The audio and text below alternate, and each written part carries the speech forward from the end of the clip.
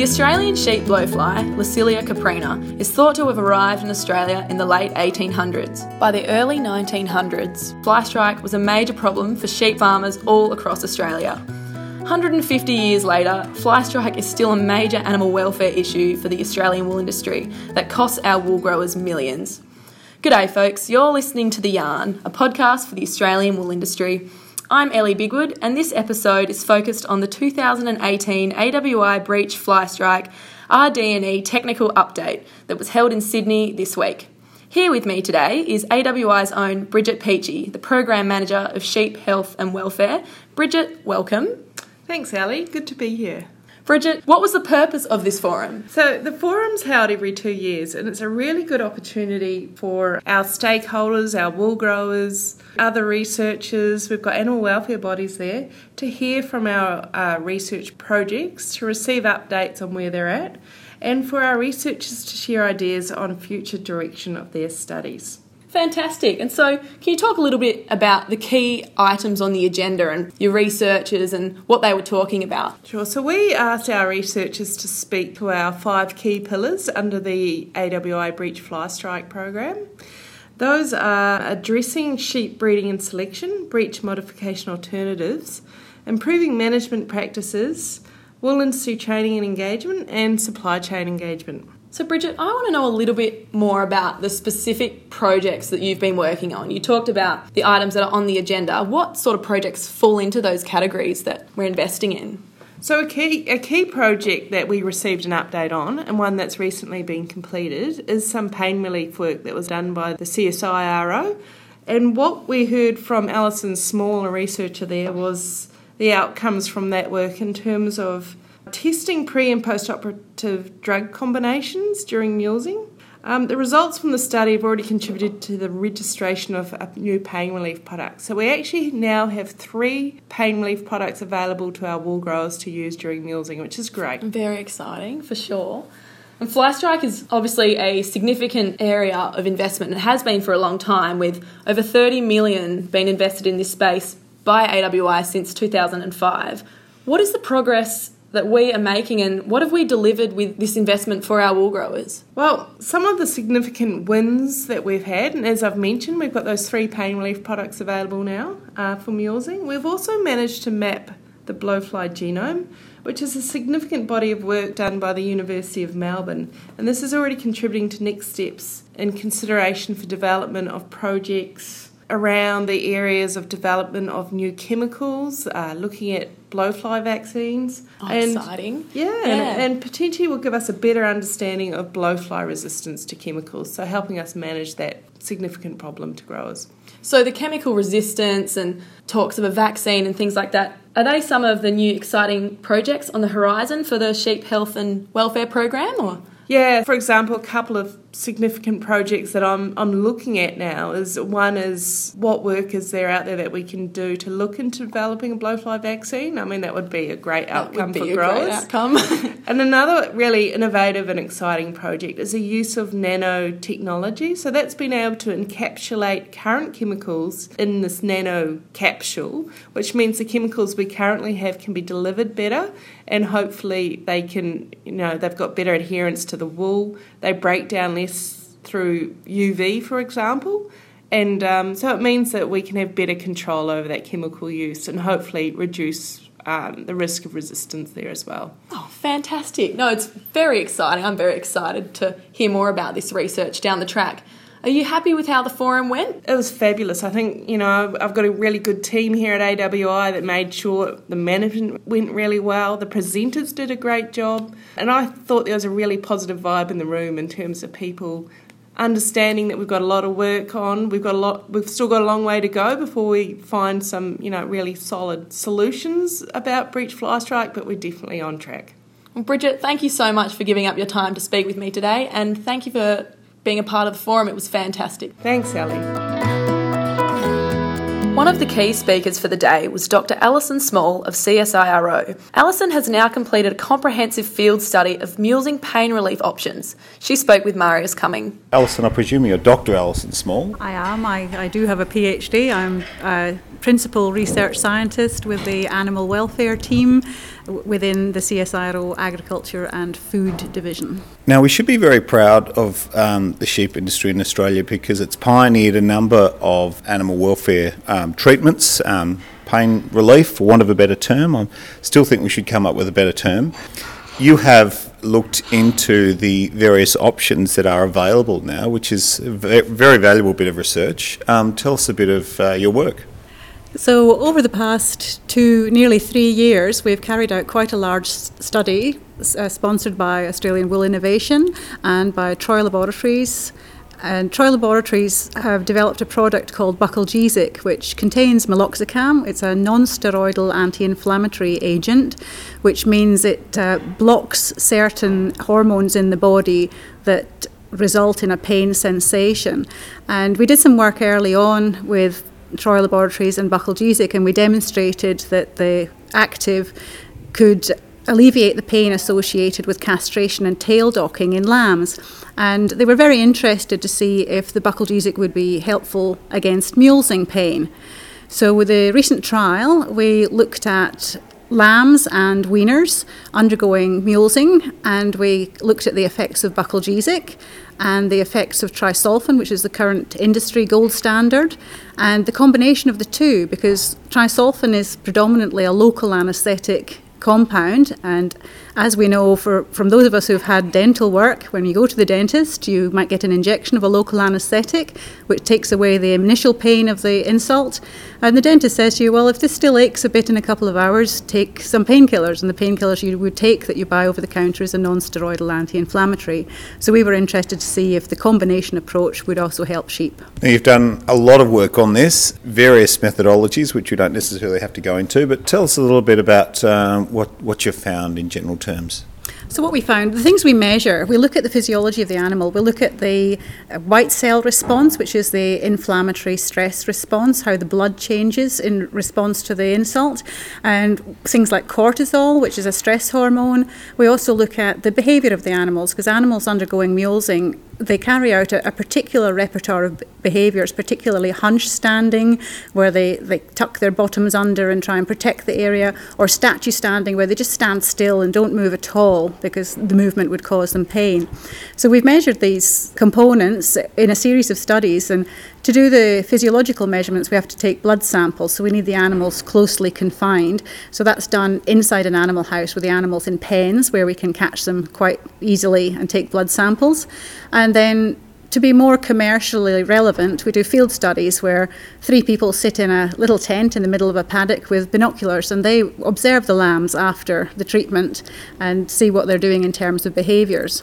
And what we found is that both the local anaesthetic agent trisulfan and the non-steroidal buckalgesic, both of them caused improvements in the pain-related physiology and behaviours. For example, trisulfan gave a reduction in the white cell response and a reduction in the cortisol response in the first 6 hours post-mulesing. Buckalgesic also gave a reduction in the cortisol and white cell response in that 6 hours and then till 12 hours post-mulesing. And then in terms of the behaviours, both agents gave some improvements in the amount of time these animals spent in the hunch standing position or the statue standing position. And what was really interesting is when you watched how often the lambs were grazing in the field study, the lambs that had received the buckalgesic grazed significantly more than the surgically mulesed animals at the 2nd hour to the 6th hour post-mulesing, and very, very similar to animals who'd merely been handled and had no mulesing process carried out at all. Well, that's amazing work, and amazing that you can record it all, just remember it all like that, Alison. But it is very significant work for the wool industry, and you've really gone into it in a huge amount of detail. Just in terms of how the non-steroidal buckalgesic was administered, how soon was that administered before the operation? So the buckalgesic was actually given in the cradle just before the operation was carried out. And buckalgesic, the formulation is quite special in that it allows the molecule, meloxicam, to be absorbed really, really quickly into the bloodstream, and then it can get to the site where it can block these receptors. If you give a drug into the mouth is so well supplied with blood, with a blood supply, it just absorbs molecules really quickly. And in human medicine, there are quite a lot of drugs that have to be absorbed really quickly that are delivered into the mouth. It's really easy to deliver. We trained our farm staff at the experimental farm to give it after the second animal. Yeah, they were quite comfortable delivering it consistently.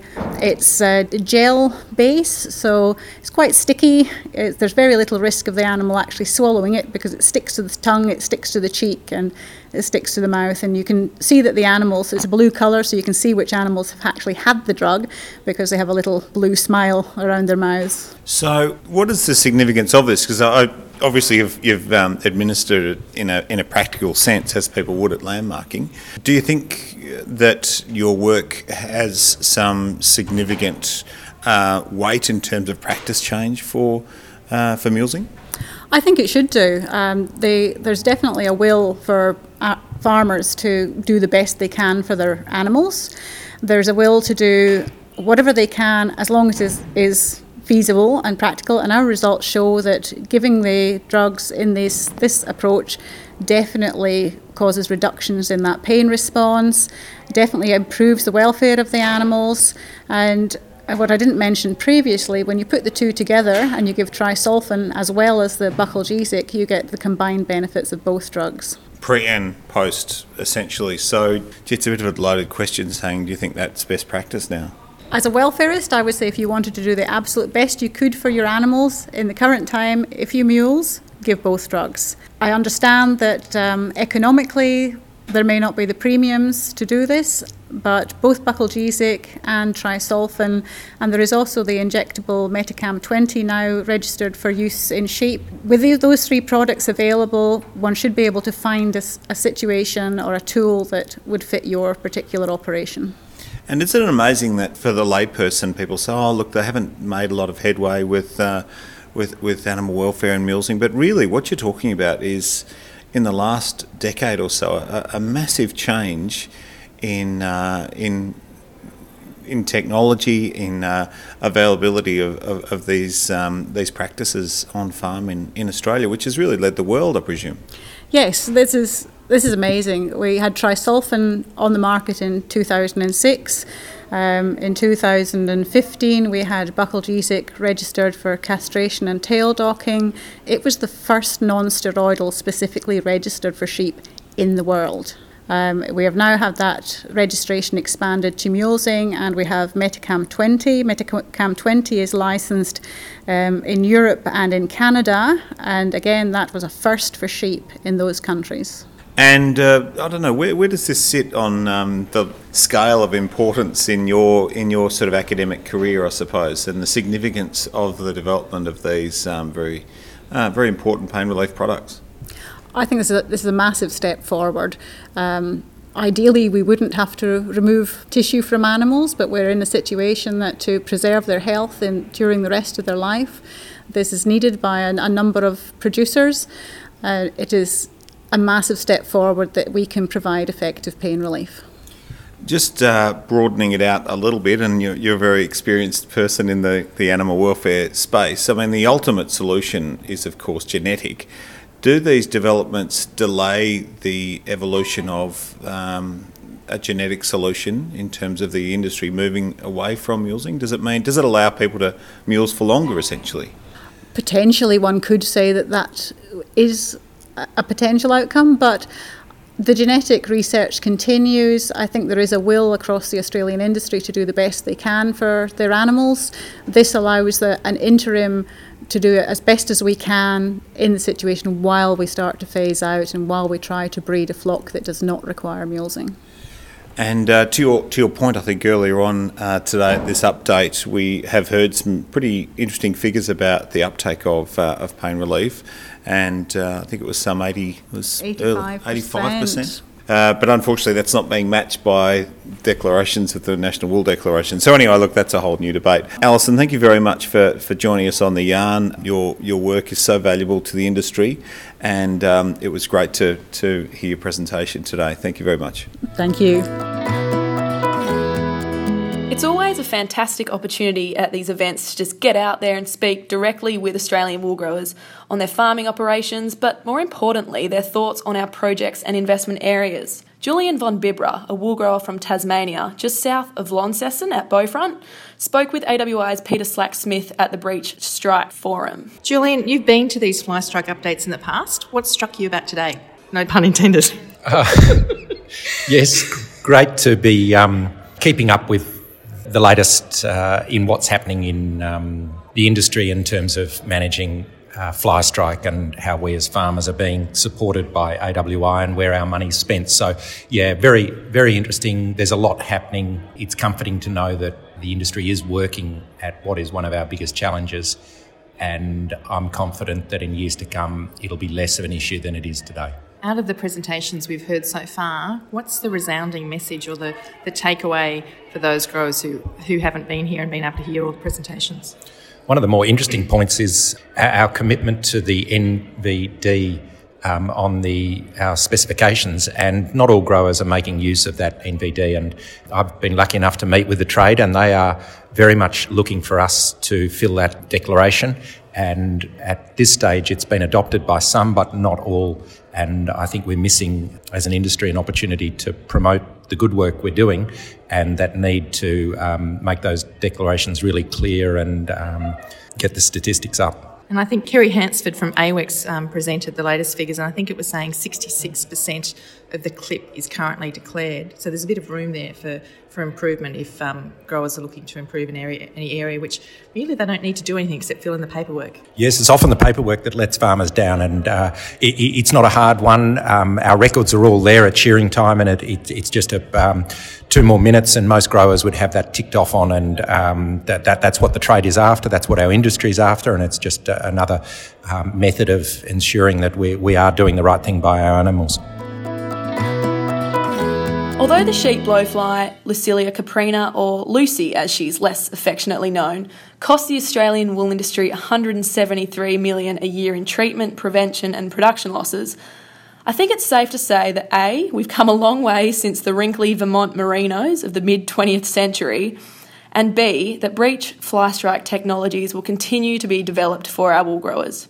Well, that's a wrap for this week, folks. Thank you for tuning in, and now that you've heard from me, I'd really like to hear from you. So send us your feedback at theyarn@wool.com and rate and review us on iTunes. Make sure you subscribe to the podcast if you haven't already to make sure you're spinning yarns every week. And you can also follow us on Instagram at Beyond the Bale and Twitter at Wool Innovation. I'm Ellie Bigwood. Thank you for having me, and I'm looking forward to our next yarn.